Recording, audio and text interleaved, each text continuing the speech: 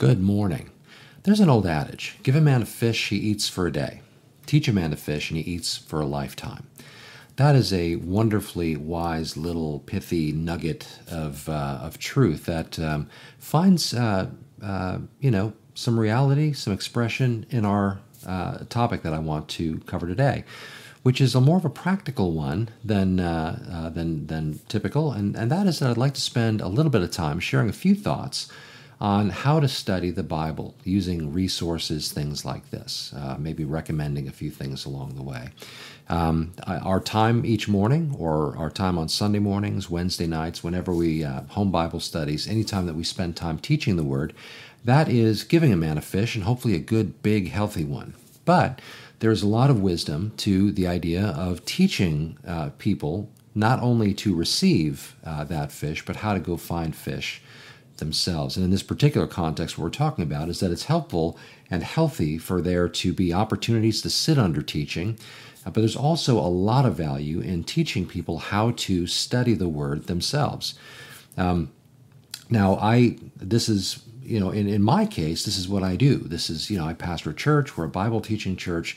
I'm spending lots of time studying and teaching and doing things like that. And so, but the average Christian doesn't necessarily not only not spend that much time preparing to teach. Most believers don't teach, and so there's not really the kind of approach to Bible study that teachers generally take. And so that lends itself to the conundrum of, how do I study the Bible?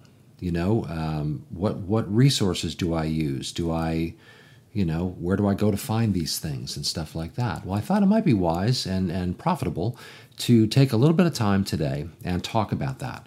So if you got notes, or just if you want to jot down some ideas, these are just a few, and this is just from my own perspective. Other Bible teachers, other people that that do this kind of thing may have additional ideas and thoughts and pointers and that kind of thing, but I just thought I would share a few things from my own perspective, and hopefully they can be of some genuine and hopefully lasting use to anyone out there who wants to seriously study the Word and to get into it. And so let me start by talking about something extremely basic and simple, but it's the most fundamentally important part of this whole thing, and that is the centrality of the Word of God itself. As a matter of fact, let me read a passage here from 2 Timothy chapter 2, verses 16 and 17. All Scripture is inspired by God and profitable for teaching, for reproof, for correction, and for training in righteousness, so that the man of God may be adequate or mature, fully equipped for every good work. And so Paul clearly believed that the Word of God is central to a believer's faith and practice. And so therefore, it becomes important for us that as we, whether you're a Bible teacher or whether you're not, just being a Christian, the Word of God needs to be central to our growth as believers. And so this would be true devotionally, but it would also be true in terms of our study. Every Christian should have a devotional life. In other words, we should take time to read through the Word of God, simply prayerfully, to allow it to speak to us, to learn of the character and nature of God, His purposes, plans, for the sake of worshiping and drawing close to Him, to just on a purely relational basis get to know Him better through that which He's revealed about Himself. And the only place to do that is to go to the Word. I'm not saying there's no value in devotional books. I've actually been a fan of some particular ones over the years. Streams in the Desert is a very popular, well-known devotional that's a wonderful devotional. Vance Havner, an old preacher from the Blue Ridge Mountains. Of course, Spurgeon's Morning by Morning and Morning by Evening and all those kinds of things. They're all wonderful devotionals. But the depth to which they are wonderful devotionals is often connected to their connection to Scripture and bringing those truths of Scripture out in a devotional way. But I would suggest that the best devotional in the world is the Word of God itself. Now, again, that can seem a little daunting maybe to somebody who just says, well, what do I open in the Bible and spend time devotionally? Well, you could start with the Psalms, Proverbs. Certainly reading a chapter of Proverbs every day is very, very wise. There's 31 chapters, and so just take a day and read a chapter is good as part of your daily reading, even devotionally. But any book of the Bible in some at some level is able to be read devotionally. And so I would just simply say, pick one and just read through it and just allow, through just prayerful reading and considering the text, just allow the Lord to just use that opportunity to just draw you close. But, of course, not only devotionally, but I also would suggest that all believers ought to also have a study life as well. And this is where we go beyond just sort of what does the text mean to me in the moment? How can this passage carry me through the day? That, ideas that we might bring to more our devotional life or bring from our devotional life. But I think a believer should also have a study life. In other words, we take time to study the Word more deeply than just in a devotional sense. The goal ultimately in at least one respect is the same, and that is so that we can get to know God better. But in a study life, we are looking at that not only devotionally, but now also theologically. We are wanting to spend time to understand the text even more deeply. Now, let me suggest to you that as you build your study life, you're also going to enhance your devotional life, because the truths that you glean in a deep study of the Word of God are only going to enhance your ability to know God better, know His ways, His purposes, His nature and character. These things will become even more well understood in a deep study of the Word that now we can bring into our devotional life. And as we get to know Him better in these areas, each one is generally blessed through that. So let me talk about, again, the centrality of the Word. By the way, it's not just Paul who talks about this in 2 Timothy, but think about chapter 1 of Psalms. Matter of fact, let's turn. I'm just going to just paraphrase it. Let's turn to it. Psalm 1. Another wonderful place, by the way, is Psalm 119, where the entire psalm, except for I think 2 verses, make direct reference to the Word of God, the law of God, the commands of God, the statutes of God, and such. And so, as we want to understand just how central God considers His Word to be in the life of a believer, there are many, many places in Scripture where we see this. Psalm 1 begins with, "How blessed is the man who does not walk in the counsel of the wicked, nor stand in the path of sinners, nor sit in the seat of scoffers. But his delight is in the law of the Lord, and in His law he meditates day and night. He'll be like a tree firmly planted by the streams of water, which yields its fruit in its season, and its leaf does not wither. And in whatever he does, he prospers." And then he draws a contrast by looking at the wicked and how they are not so. But for believers, the Word of God is central, not just in some legalistic required sense, where I need to make sure I'm in the Word for 15 minutes a day, or at least, or some kind of thing, or I need to, if I fall off my read through the Bible in a year program, then I'm a failure. So we should not really be approaching the Bible with this sense of obligation, but rather seeing it as a beautiful opportunity to draw close to the Lord as we get to know Him better through His Word. The heart of the Scriptures is Jesus. He said this in John chapter 5 to those who were Bible scholars at the time. He said, "You study the Scriptures because it is in them that you think you have eternal life, but it is they that speak about me." And so Jesus is the point, the purpose, the heart, the picture that ultimately emerges in the Scripture. And so it should not be a chore to want to spend time looking at the Word of God that we might get to know Him better. And so the Word of God is central. Even more so than anything, more so than commentaries, more so than videos on it, more so than even teachers, frankly. Because all of us as teachers have certain biases that we do our best to sort of set aside and be as objective as we can with the Scripture.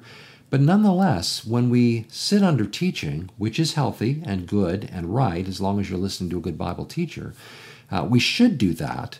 But we also, when we do that, we're always going to be prone to sort of seeing every passage that is studied by a teacher the way that teacher sees it. Now, Scripture, is objective. It means what it means and all of that. Don't misunderstand me. But the perspectives that we take come out in our teaching. And so therefore, those who we teach may be prone to just sort of adopt those things and never necessarily look at the passage more deeply themselves. And this is true of everybody. I mean, I had a phenomenal Mount Rushmore level Bible teacher pastoring the church that I got saved at. I still listen to his teachings from time to time, and I think about the many things that I learned and grew sitting under that teaching week after week for many years.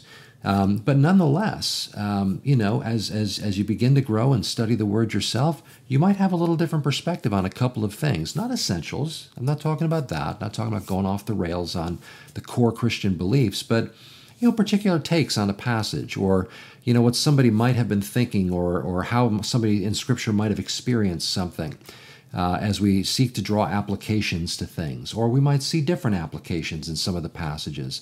Again, not reinterpreting passages, but just how we might express interpretations, or applications, I should say, of those passages. And so it's important for us to have our own life studying the Word, so that God can actually begin to put on our hearts through that study those things that He wants us to understand how to apply.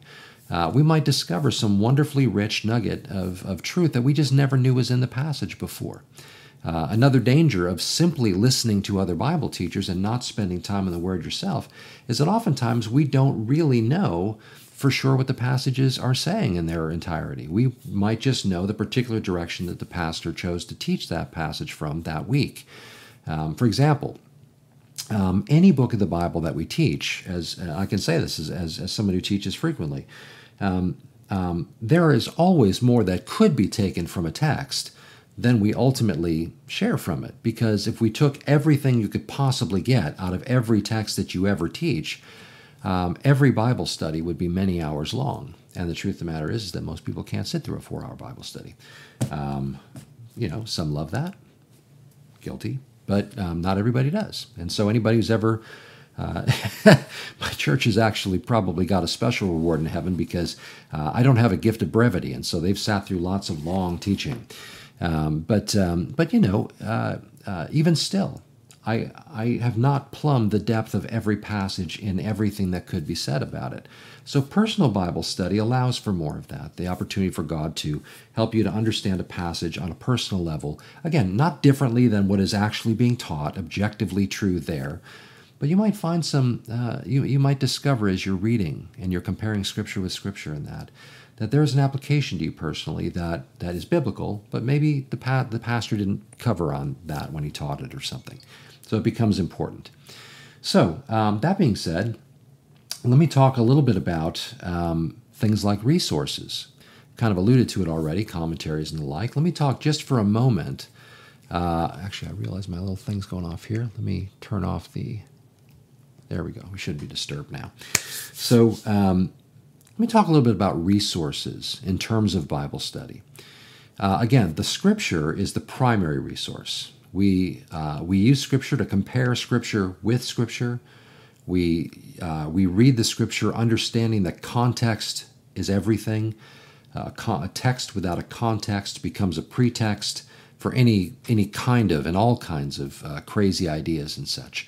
But when we use Scripture and compare Scripture with Scripture and look at entire contexts of Scripture, it helps us safely understand what is being said in the text before us. Let me build that out.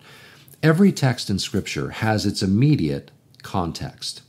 The passage we read in 2 Timothy, all Scripture is inspired by God, or as it says in other versions, is breathed out by God, which is what the word theopneustos means in the Greek and that kind of thing. This passage that Paul is talking about here is in a context, immediately speaking. It talks about the idea of protection. It's couched in a context of protecting against false teaching and apostasy and that kind of thing. And so that's the immediate context.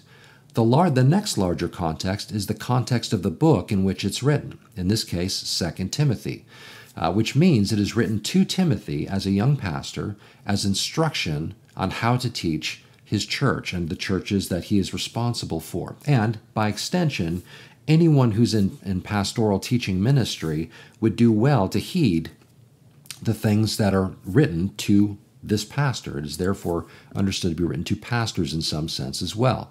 But the context of the book of 2 Timothy, and then the larger context, in this case, because Paul wrote much, we would maybe put the next context in the overall scope of Paul's writings. In other words, what was Paul's perspective on the various topics covered in this book? How does he speak to these things in other writings that he has written? And we can understand maybe some things that might be hard to understand in this book, in this context, but in the larger sense of how Paul has spoken about it on the whole, it begins to help us get a better perspective on what he likely would have meant when he used a particular phrase or term or spoke to a subject in this book. And then, of course, there is the larger context of the Scripture as a whole. Scripture will never contradict Scripture. You will not have, the Bible saying this is what you need to do over here, and this is what you need to do over here that is wildly different. Now you're saying, well, wait a minute, that's not true, because in the Old Testament, we're supposed to avoid certain foods and all that kind of stuff. In the New Testament, Paul says we're not supposed to avoid certain foods. Okay, well, without getting into a whole Bible study, there is context to our understanding about Levitical law, or the law of the commandments that God gave to his people Israel. There is the immediate context in which those teachings in the Old Testament are given. They are given to Israel. Gentiles have never been under Levitical law. Paul explains this in Romans, where he talks about how the Gentiles sort of have a law of their own, and it's their conscience. But God has actually given the oracles of God, and that's one of the benefits of having been Jewish in the Old Testament, and that is that you were given the law of God. But it was for the Jews. And as proselytes, those who were Gentiles began to follow the God of Israel, they would then participate in following the various laws and practices as well. But this was given to the Jews. And so therefore, in the New Testament, when we talk about it differently, we understand that there's a difference between God giving the law to the Jews and the way that the Gentiles ultimately come. Now, on top of that, there's an additional context, and that's the context of the person and finished work of Christ. In Colossians chapter 2, Paul makes the point that we're no longer under this. Acts chapter 15, the first council of the church, touches on this as well. The New Testament, we come to understand that we are no longer under law, or the Jews were no longer under law, because Christ has come and fulfilled the law. Now, there's a whole thing about that we could go on and on about, and we have touched on it many times in the course of our studies. But that's just to point out the fact that context dictates our understanding. It's not just that a verse says this and another verse says this, and therefore there's a contradiction. There's a context for every passage. Walter Martin used to very famously use this example. If you were into apologetics, you've probably heard the name Walter Martin. But in discussing this in a particular setting about false teaching and this kind of a thing, a person who is an adherent of a particular cult group stood up and talked about two different passages that had nothing to do with one another, but he was equating them as being connected. And Walter Martin famously said, well, look, the Bible also says that Judas hanged himself, and it also says, go thou and do likewise. Okay, well, the Bible does not say Judas hanged himself, go thou and do likewise. It says these two different phrases in two different parts of Scripture, but we're just sort of banging them together and connecting them when the contexts do not allow for that. So context is king, and we need to always remember that. There are actually a lot of passages in Scripture that sometimes we claim for ourselves that have a very particular context in them in the Old Testament. For example, Jeremiah 29:11, I know the thoughts that I have toward you, thoughts of peace and not of evil, and to give you a future and a hope, and that kind of thing. Well, when you read the larger context around it, you realize that that doesn't necessarily mean quite what we think it means when we typically quote it. And so I'll leave that to you to go ahead and read the context around it. But we need to remember, when promises are given in the Old Testament, are they for Israel or are they general? In the New Testament, are they general promises or is there a context for them? We want to remember those things, and that's very, very important. So when we talk about resources, again, Scripture itself is the greatest resource in studying Scripture. Now, on top of that, in addition to that, we might seek to utilize things called commentaries. Commentaries are books that are written by Bible teachers that are written as an explanation of books of the Bible. For example, here we go. We're doing the Sermon on the Mount on Wednesday nights. Well, here's a few that I have here. I've got Martin Lloyd-Jones, I've got John Stott, I've got Arthur W. Pink, I've got lots of commentaries on Matthew and that kind of thing that I'll utilize as additional resources that sort of allow me as a teacher to kind of sit under other Bible teachers and hear what they've thought about the passage and what scriptures they have maybe brought to bear on these passages that help illuminate what these texts are speaking about, what Jesus was saying. There are things in the passages that maybe are unfamiliar to us in the West. Jesus talks about, for example, in his teachings, the idea of hot coals on this person's head that have wronged you in that. Well, we don't use that expression in our Western society. So what did Jesus mean by that, and what was the understanding of those in his time? And so when we understand it, and we need to understand it in the context it was given before we ever begin to extrapolate something from it for our own personal application, commentaries sometimes can help us do that. Can help us understand these things better. And in regard to commentaries, it's let me speak to that for a minute. What kinds of commentaries should I get? What should I buy sets of commentaries? Who are good commentators that I should maybe utilize? Well, I guess it's good to touch on that for a little bit. I just mentioned a few really kind of classic good ones that are have stood the test of time in regard to the Sermon on the Mount. In terms of entire book studies, some teachers I'm comfortable saying, hey, why don't you get the whole set? They're good. Somebody like a Warren Wiersbe, for example, a great guy considered a pastor's pastor up until his own passing a few years ago. His commentaries as a set are wonderful, and they're valuable for a believer of any, at any place in their walk. But I would say as a young believer in particular, they were wonderfully helpful because it helped me get a good, rounded idea of what each book of the Bible was saying, verse by verse, chapter by chapter, section by section, as he taught it. And I found great value, and I grew a lot through utilizing those tools as I was beginning to study the Bible myself. But in terms of your own study, my general suggestion would be that if you are studying a particular book of the Bible, that you get a commentary on that book, or two commentaries on that book, so that you can compare different good, solid, sound Bible teachers on that subject. Well, how do I find out who those are? Well, I won't take the time to recommend every single book of the Bible, but I would suggest either asking another believer, a mature believer, or going online and finding out who are the best known commentaries. I'll add this caveat. My general rule in commentaries is that I tend to lean toward commentaries that are well established and have been around, that produced by Bible teachers that have been around for a long time or had been around for a long time before they passed away. Within Christendom, within the Christian church, there are some names that stand out as enduring in regard to Bible interpretation in that. Again, I mentioned Martin Lloyd-Jones or Warren Wiersbe or something like that. Barnhouse is another one. Ironsides is another one.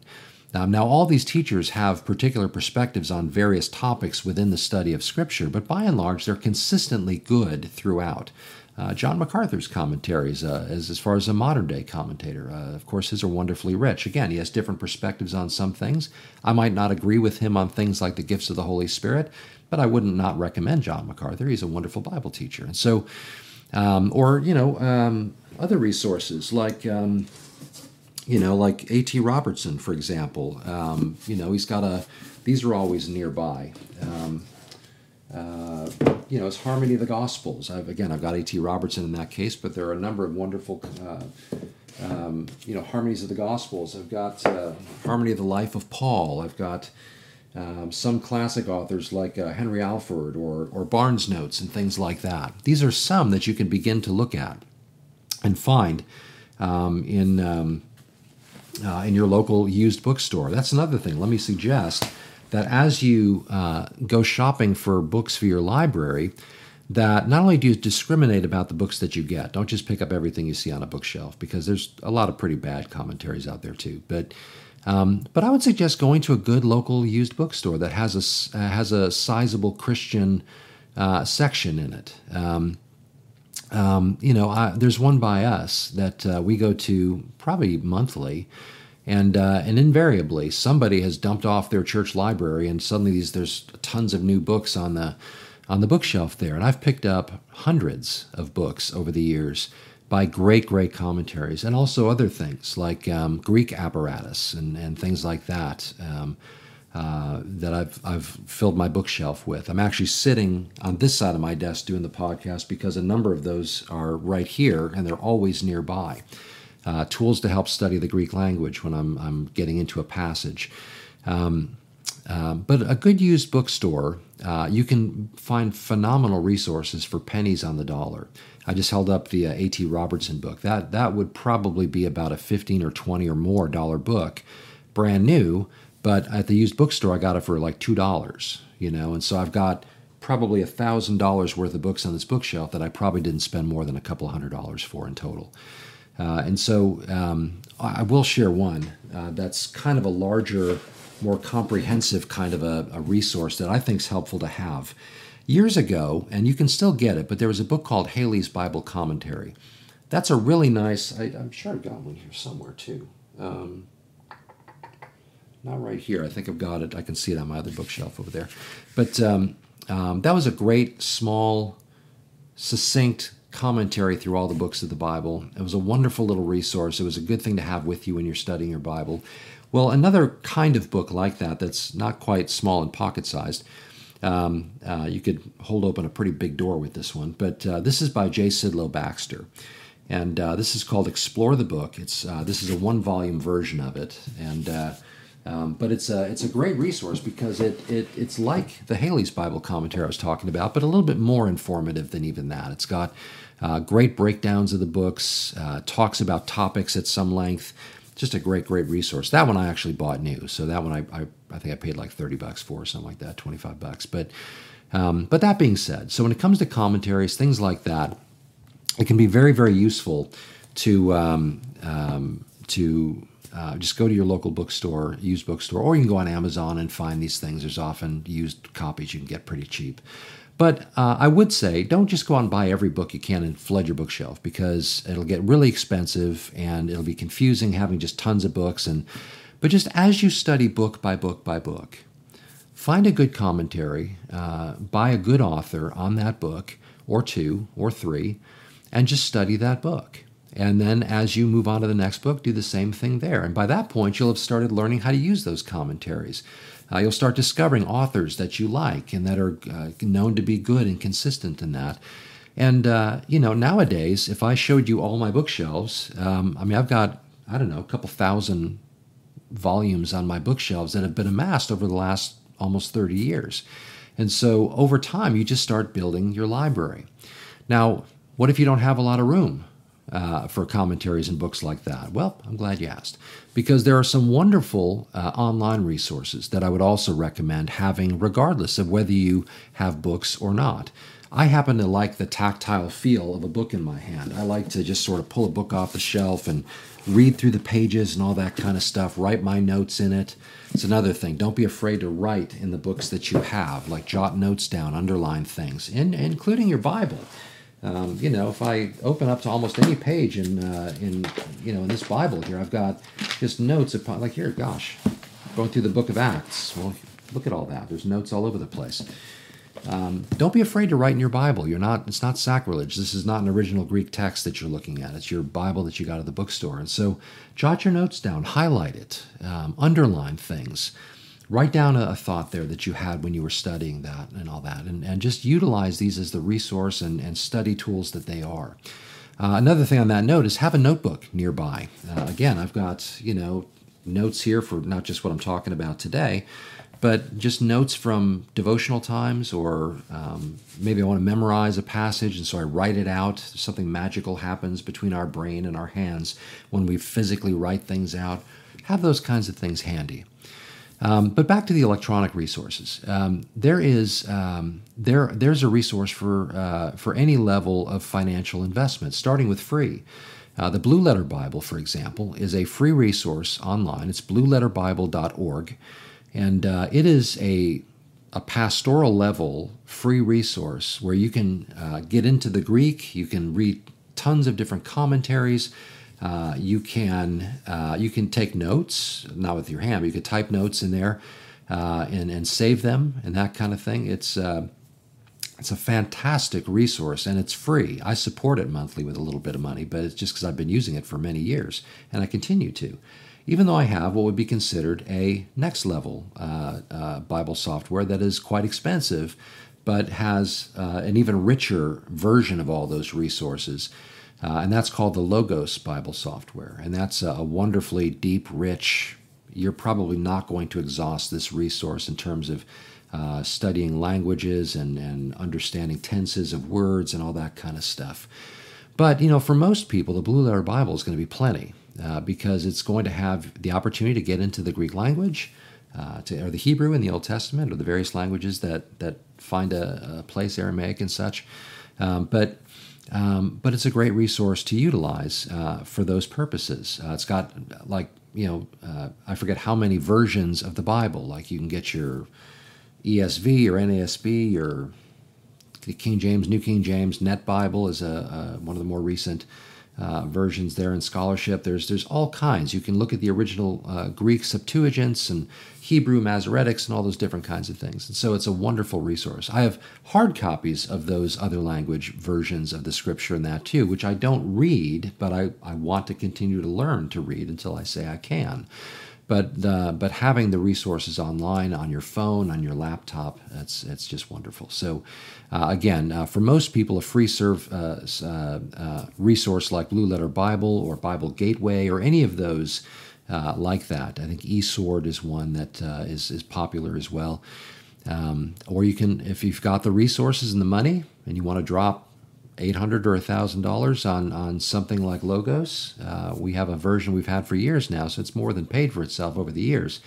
But again, that's an expensive resource, and that's not for everybody. But Blue Letter Bible is phenomenal, and if I had one electronic resource that I didn't have money for that I had to take with me, that would be the one I'd have. Another thing I'll say in regard to resources would be a study Bible. I typically use a Bible now that has just references in it, maybe some sections on the bottom of the pages where, you'll see a footnote where it explains what a word might mean or something like that. The Bible I use nowadays tends to mostly just major on having Bible cross-references and things like that. But that's because over the years I've learned how to use lots of other resources to supplement my study of the text. But when you're maybe just starting to learn how to study the Bible, getting a good study Bible is a helpful thing. Early in my Christian life, matter of fact, this was 1994 I got this Bible. But a long time ago, I got this one. It's called, matter of fact, it's all worn out. You can't even see what it was. But it's the New Open Bible. And look, now it's open. But it's called the Open Bible, and it's got lots and lots of study notes and topical studies and references. It breaks down every book into sort of an outline before you get into it, so you can kind of see what the book's about. It's got an enormous topical index in the front. I practically slept with this under my pillow every night. I mean, it was just, I used it constantly, and like the other one I just held up, it's got tons and tons of notes and underlines and highlights, and it's kind of fun to go back and see some of the things that I had written on notes and stuff like that years later. But a good study Bible can be a good one. Okay, let me talk about one kind of last topic, and that would be the approach to Bible study in a much more personal way. And that is that I think it's enormously important to approach studying the Bible with a strong measure of not only dedication, devotion, sweat as we just dig in and try to seek things out, but I think there's an element there that we want to make sure we include, and that's the element of humility. It's important that we study the Scripture with a genuine sense of humility. And by that, what I mean is that we want to make sure we let the text itself set the agenda, that we let the text say what it says, and do our very level best to not come at the text with any presupposed ideas, but to let the text say what it does. When we approach the word this way, when we approach the text this way, then we are letting God say what God said. We're hearing or reading it for what God has to say. and not proof texting or just simply approaching it a certain way so that the texts will sort of mean what we want them to mean. Approaching it with a level of humility and letting the text itself set the agenda means that when I read a passage of Scripture, I'm not going to just read it through my own eyes. I'm going to read it for what it actually says. This, again, kind of touches on some of the ideas we mentioned earlier, things like the context of the book. Who is it written to? When was it written? Who is the initial audience? Is what it says something that is it intended to be something that was intended to have an application for me personally in its original, like it did for the original reader? Or is it just something that helps me understand something about the larger picture? I'm one of those that believes there is value in studying all of the Scripture from cover to cover. There are different perspectives within Christianity, like dispensationalism and particularly hyperdispensationalism, that say that we should really focus on just Paul's writings because that's for the church. I would disagree with that in one sense. There's a certain element of that which I understand where they're coming from, but I would kind of disagree with that really fundamentally because the entire Scripture is intended for us to learn. Paul himself said so. He said that, the things that were written before were written for our learning, so that we through the patient endurance of the Scriptures might have hope. And so it's not enough that we just familiarize ourselves with a certain part of the Scripture, but that we understand the whole. It was once said, and it's often been repeated, that there in the Old Testament we have the New Testament concealed, but in the New Testament we have the Old Testament revealed. In other words, that which the Old Testament prepared us for finally finds its expression and realization in the New Testament. And so to avoid the Old Testament is to have a myopic view of the New Testament. And it eliminates a lot of the context by which we can understand what is ultimately being said. And so I believe we study the whole Scripture, but that takes a measure of humility because there's a lot of things there that might undermine our misunderstandings. And frankly, we like our personal understandings of a lot of things, but it's a good idea for us to let the Scriptures say what they say and let that dictate our understanding of it. So that takes a measure of humility. Along line with that, I would also say that in regard to all the resources that we bring to bear on our understanding of the Scripture, its context, the understanding of terms and definitions and all those kinds of things, probably, I hesitate to say probably, I should say totally, the most important resource that we can bring to our study of the Scripture is our inviting the Holy Spirit through prayer to help us understand.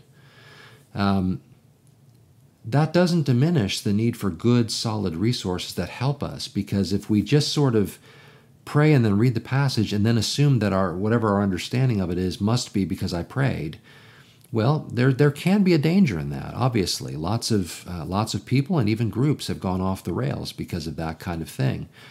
But we want to ask the Holy Spirit to be present in illuminating the Scriptures to us, and He will oftentimes bring across our paths through our study and our use of resources of far deeper understanding than we had when we started. It will always be biblical. It will never contradict the Holy. If you somehow come up with some understanding of a passage that has somehow eluded the church for the last 2,000 years, I would be highly suspect of that. I would be careful, just because there's a lot of really committed believers that have been studying for many, many, many years that didn't come to that conclusion. So I would be careful before we just run with that. But at the same time, our study of the Scripture is not only an academic exercise. There is a supernatural element to it. This is the Word of God that, apart from the Holy Spirit, who Jesus said would guide the church into truth, certainly the believers, the apostles he was talking to at the time, he talked about that the Holy Spirit would remind the apostles of those things that Jesus said. There's clearly an engagement there that the Holy Spirit plays a role in helping us to understand, retain, apply the Word of God. And again, we don't just sort of always assume that whatever I read and then say, well, God told me this is what it meant. I can think of lots of examples, but I'd get off on an already long podcast. I'd get off on a longer tangent. But just be wary about unique new interpretations of things. But at the same time, we should always remember, too, that if we're going to come to a deeper understanding of the Scripture, the Holy Spirit needs to be present for that. We need to invite Him into that. Another point in that sort of line of thinking is that we also always, in our humble approach to the Scripture, need to be correctable. You remember where we started in 2 Timothy chapter 3, where Paul speaks about how the Word of God is profitable for teaching, for reproof, for correction, and training in righteousness, so that we might be mature, fully equipped for every good work. We need to be correctable. Now, again, this kind of touches on the idea of letting the text speak for itself, but if we have sort of, whether we have sort of always sort of held on to a particular thing that has always just sort of been part of our understanding of the passage, or if we feel like we've discovered a new thing or something like that, and somebody brings Scripture to bear to kind of correct that, fix that view, or bring it back around to where it's more in line with what the text actually says, we need to be willing to receive that. I'm not just saying just from someone like me on a podcast. I'm just saying that as we spend time with other believers discussing what the Scriptures mean, or we talk to our pastor, or we just over time in digging deeper into the understanding of a passage, we realize that we've maybe misunderstood something. We need to be willing to change that. The text always has to be the final authority. And if it rubs against something that we have always believed, but it's not biblical, then we need to be willing to change that. In other words, arrogance and pride in study of the Bible has no place. There needs to be a humble willingness to let the text tell us what it actually says. And then lastly, I'll say this. And this frankly is a very personal note that I'm going to share, because I kind of wish somebody had said this to me as a young believer. Give yourself time to grow. Don't rush growth. The goal is maturity, not speed. So give yourself time to grow. I'll tell you why this is so personal. I was extremely fortunate when I came to Christ. When some wonderfully dear friends of mine, who still remain friends of mine 30 years later, these are the guys who led me to the Lord. Well, these are guys who had been walking with the Lord themselves for, like 10 years or something before I ever came to know Christ. And they'd been sitting under this wonderful Bible teacher, this pastor that I had mentioned, I'll mention his name, Pastor Phil Ballmeyer, Calvary Chapel in Elk Grove Village. That's where I grew up in my faith. And they'd been sitting under that teaching, and they were growing in their faith, and they were serving in ministry and all this stuff, and they kind of adopted me into their friendship and took me under their wing, even as an unbeliever. Like, I was hanging around with them. And eventually, when I came to know the Lord, I had this wonderful benefit of living my new Christian faith out with some really wonderfully strong believers who knew the Word and all this kind of stuff. Well, in my immaturity, I always wanted to kind of be at that level. It's funny, in sports, you always want to play up a level so it can improve your game. Well, there's a certain kind of spiritual counterpart to that, where you like to be around believers that are more mature than you, have been around longer than you, and all that kind of thing. That's why the Bible talks about the older men and women investing in the younger and helping them to grow. Well, that was taking place in that time, but in my mind, I wanted to already be at the place they were at. And so they'd be having these wonderful, I keep using the word wonderful, these rich discussions about deep things in Scripture and all that kind of thing. And I would be acting like I knew what they were talking about, and I would contribute things to the conversation that I'm sure in retrospect sounded completely stupid. But we'd be talking, and I'd always want to feel like I was where they were. Well, in retrospect, that stunted my growth.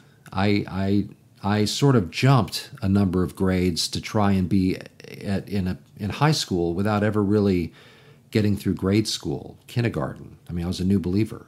And so, thankfully, I was around great people in the Lord, and I was able to grow over time. But I definitely made the mistake of trying to sort of skip some things or assume that I knew certain things, rather than just allowing myself the time to think them through, to learn how to study, to develop and cultivate a prayer life, to kind of arrive at the place that they had arrived naturally. You can't make a plant or an animal or a person grow faster than they naturally grow. It's just the way things work. Even the idea of the tree planted by the rivers of water, there's this idea of a tree growing as it continues to be nourished. It stays sort of roots connected to the stream, but it doesn't just all of a sudden become a mighty oak or something like that. It becomes what it becomes over time. And so give yourself time to grow that way. Don't buy every book you can find and put it on your bookshelf so that you can appear to be studious and all that kind of thing. Again, my bookshelf has grown exponentially over almost 30 years. It's not something that happened overnight. As a matter of fact, you might save yourself the trouble of having to weed out a lot of books that you bought that turned out to be pretty bad. And I've done that early on in my Christian life, too. I'm a lot more discriminating about the kinds of resources that I'll spend money on and that kind of thing nowadays, whether or not they'll really help or just be B-sides sitting on my shelf. So, but again, give yourself time to grow to maturity. The goal is not speed. The goal is genuine, authentic growth toward maturity. Well, I'm going to stop there. That turned out to be a whole lot longer than I expected it to be, but that kind of happens a lot, so sorry for that. But that being said, hopefully that helps. Hopefully it gives you a little something to work with in regard to building your own library in order to build your own faith. It's not just a matter of listening to teaching all the time. You should. I do. I mean, I've been walking with the Lord for a while, been teaching for a while, but I still listen to lots of Bible studies. I still read lots of things. I read a lot, actually. I'm constantly reading something. But my hope is that this steers you in a direction to help you begin to learn how to do that yourself, and in doing so, to enhance your own study of God's Word. So I'll leave it right there. If you have any thoughts or questions or anything like that, please feel free to go ahead and leave them here on our YouTube channel in the comments section. If you want to email me, you can do that at brian@parsonspad.com, or you can go to our church's website at calvarychapelfranklin.com. You can email me there as well. By the way, these podcasts, as we've often mentioned, are also available on my personal website, which is called parsonspad.com. And from there, you can also subscribe to the audio podcast through your favorite podcasting software as well.